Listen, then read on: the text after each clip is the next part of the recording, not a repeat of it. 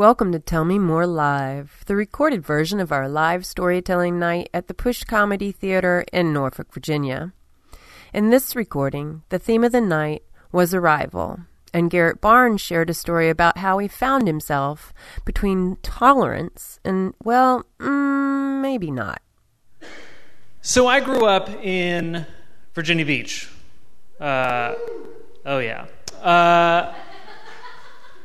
People think it's exciting to grow up in Virginia Beach, but I think it is like my childhood was the same as any Midwestern child's childhood, except in a Billabong t-shirt. It's that kind of suburban, nothing's happening, that sort of boring life where you just follow expectations and that. This sort of boring suburban life that either leads to a punk rocker or an accountant. And I thought I was going to be an accountant for a long time. I just thought everything I did was expected. I went to school. I did well in school. Even the things that I messed up were expected. I drank in high school, as does everyone else. So even the things that I didn't think were expected were totally straight of the middle. And so I thought that's what life was. You just do what everyone expects of you. And basically your life amounts to three things. A house, a job, and a wife, basically.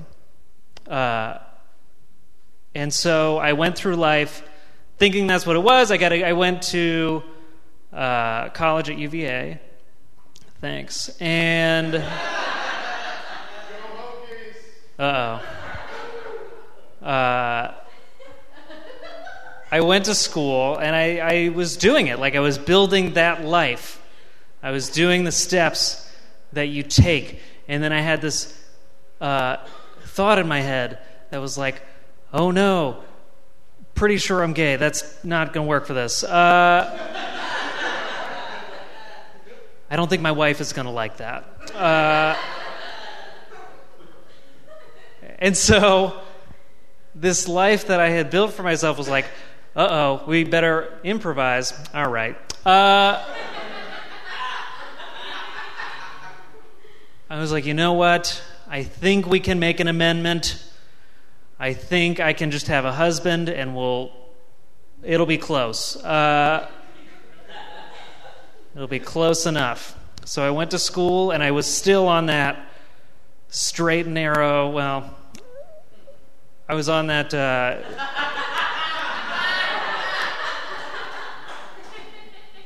I was on the track that everybody else was on, you go to college. I was studying to be a teacher, which is a great profession, but it's the most boring thing you can be. Teachers. I was studying to be a math teacher. I joined a fraternity. Great place to meet men.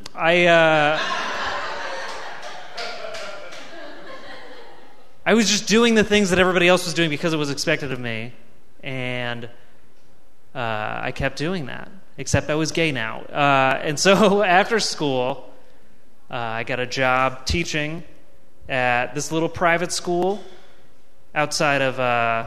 before I got the job, I started doing stand-up comedy. I'll throw that in there. It'll be relevant. And so that was another thing where it was I was doing stand-up, but I also wanted to be a teacher. So I still had the job part. I didn't quite have a wife thing yet. That wasn't going to work out. I sort of had it I was working towards a job, but I was also going to be doing this other thing. A house was my only hope for that normal life. But I'm doing stand-up. I'm going back and forth between Charlottesville and Richmond, and I'm enjoying that. And then I get a job in Richmond teaching. And it was great. I loved it. I was good at it, dare I say. It was at this school. It was a private school that was not religious, but it was also not religious. And I liked it. It was it was very easy teaching. All the kids were their parents. The parents were harder to teach than the kids. And it was really good. And then one day, I was walking down the hallway, and I heard one of the kids tell a joke, and I was like, oh, that's a good joke. Oh, wait, that's my joke. Apparently the kids found a video of me doing stand-up online, and then it just started like shooting around their Twitter feeds in this vortex of social media, and the kids just started sharing it, and the administration watched their social media, and so the administration found out about it. I didn't have anything this set that was like I didn't have anything terrible, but I did say I was gay in it. Oh no. We're not putting this podcast out, are we?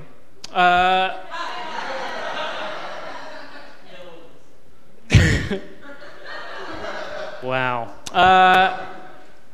But I mentioned that. And so an administrator comes up to me and says, hey, buddy, I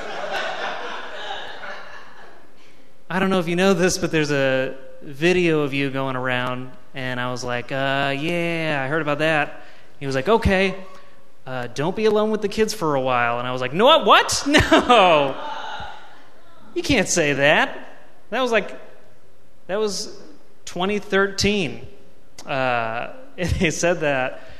And so I was like, oh no. And I didn't, looking back, there's so many things that I would have liked to have said that are too profane to say here. But I didn't. I just did the thing, and I just sat there for 2 days and waited to be fired, and then they did it. So then I was fired. If we're taking stock, not going to have a wife. Maybe a house, no job. That's not going to work. So I'm really striking out here, guys. And I just went home and lived at home for a long time. And then a college friend of mine, I kept doing stand-up. That was the one thing that I kept doing. It's not a normal job, but it'll be a job for some people. None of whom are from Hampton Roads. But I kept working at it. And I got a call from my friend from college. And he said that his roommate, he lived in New York, he's a poet and a drag queen, so he was not going for the same kind of life that I was.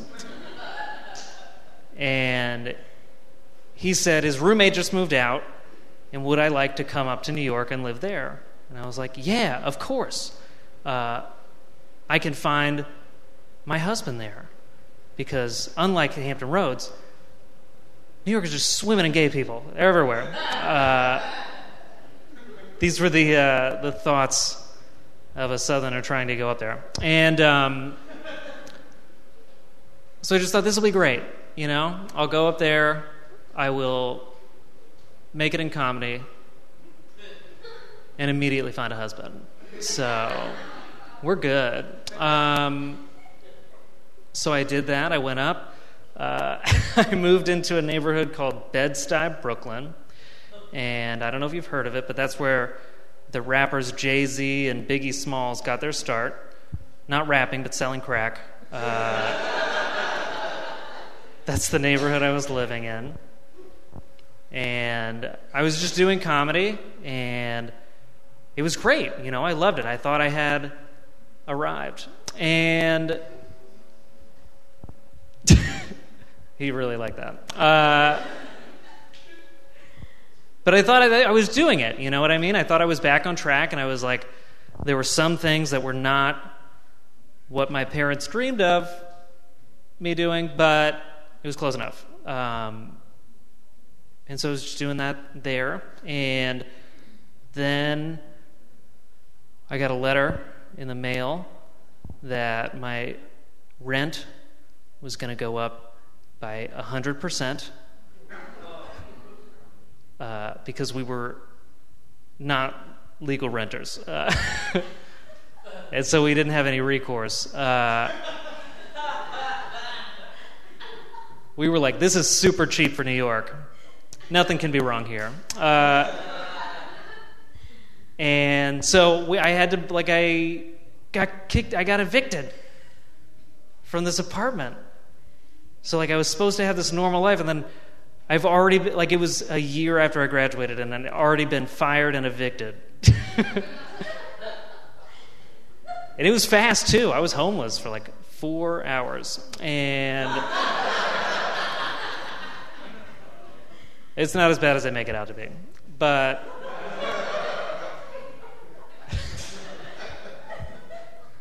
it was scary. So there goes the house. And so now I'm like, I've got nothing that I'm supposed to have. And that was like 5 months into me living in New York. And I realized, like, oh, right, I was supposed to date up here too. Maybe we can salvage this yet. And so I got on OkCupid. That was a groan. I don't know if you heard it. She was right. So I get on these dating sites. I didn't get on like Tinder or Grindr or anything that a sensible person would get on. I just got on OkCupid, the most demure of the dating sites. And I just start like trying to meet people, and it takes super long. Like, there's a ton of gay people in New York, but none of them messaged me first. And eventually they started to. And so my first date that I ever went on in New York was with a gentleman. It was so cool. I was on the street where like the Comedy Cellar and Greenwich Village Comedy Club, like all these comedy clubs were on, because that was the only place I knew, because I was always at those places. But I went into this little cafe, and I met this guy, and he was very cute. And then he proceeded to tell me that he was a men's rights activist.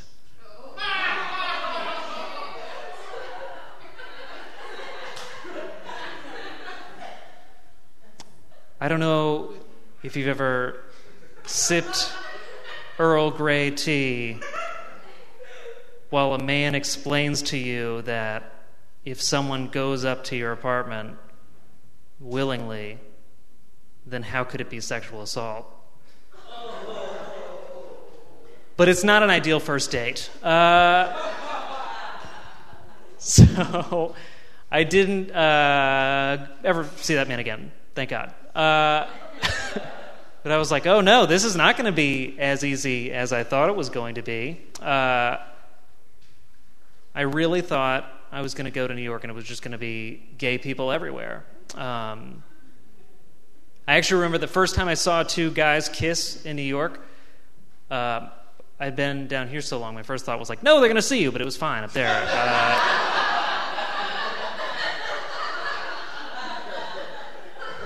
You can just do that. And so I keep trying. A guy messages me, and I'm like, this is great. We're boyfriends now, because I was a thirsty man at that point. We're together, and I'd like to meet you soon. So we agree to meet at this bar in Brooklyn, and we sit, and it's going well, and he's a musician and an artist. And I'm like, that's cool. And he's got long hair. His profile picture looked like he didn't have long hair, but he had long hair. But that was the only thing I noticed right away that was different. And then about an hour into the date, it's going great. We're really hitting it off. And then he asked me what my religion is. And I said, oh no. There's no way that can go well, right? And I say, I guess I'm not really anything. I don't know. And I'm like, well, what about you? And he says, well, I'm a Satanist. And I was like, oh, Jesus.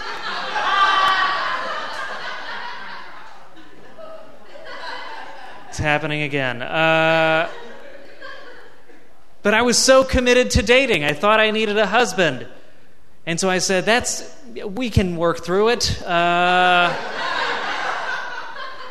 We're dating, right? We can do this. And I kept going out with him. 4 times I went out with this guy because I didn't want the fact that he was a Satanist to be the reason that I broke up with him. I was like, I'm more open-minded than that, and I'm not. And that wasn't even the only thing. Like, I was really sticking with it, you know what I mean? He was a toothy kisser. I don't know if you've ever experienced that. Real beat up for a while there. And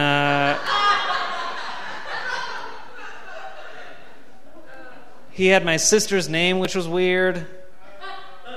And the music that he did was called noise music,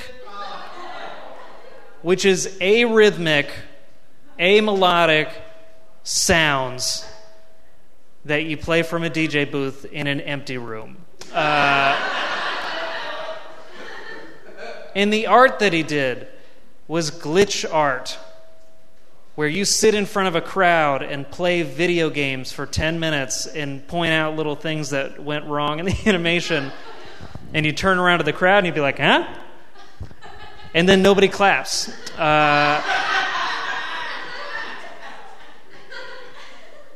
This was the artist that I was dating. So we went back to his apartment, and I saw the candles, and I was like, no. No. There were no candles. But eventually, ironically enough, I ghosted a Satanist. And so that was the thing. I kind of gave up on the idea that I had to be together with somebody, and I had to have this job that everybody knows the name of, and like I need to have this house that has a white picket fence and a woman standing behind it with me in a family photo.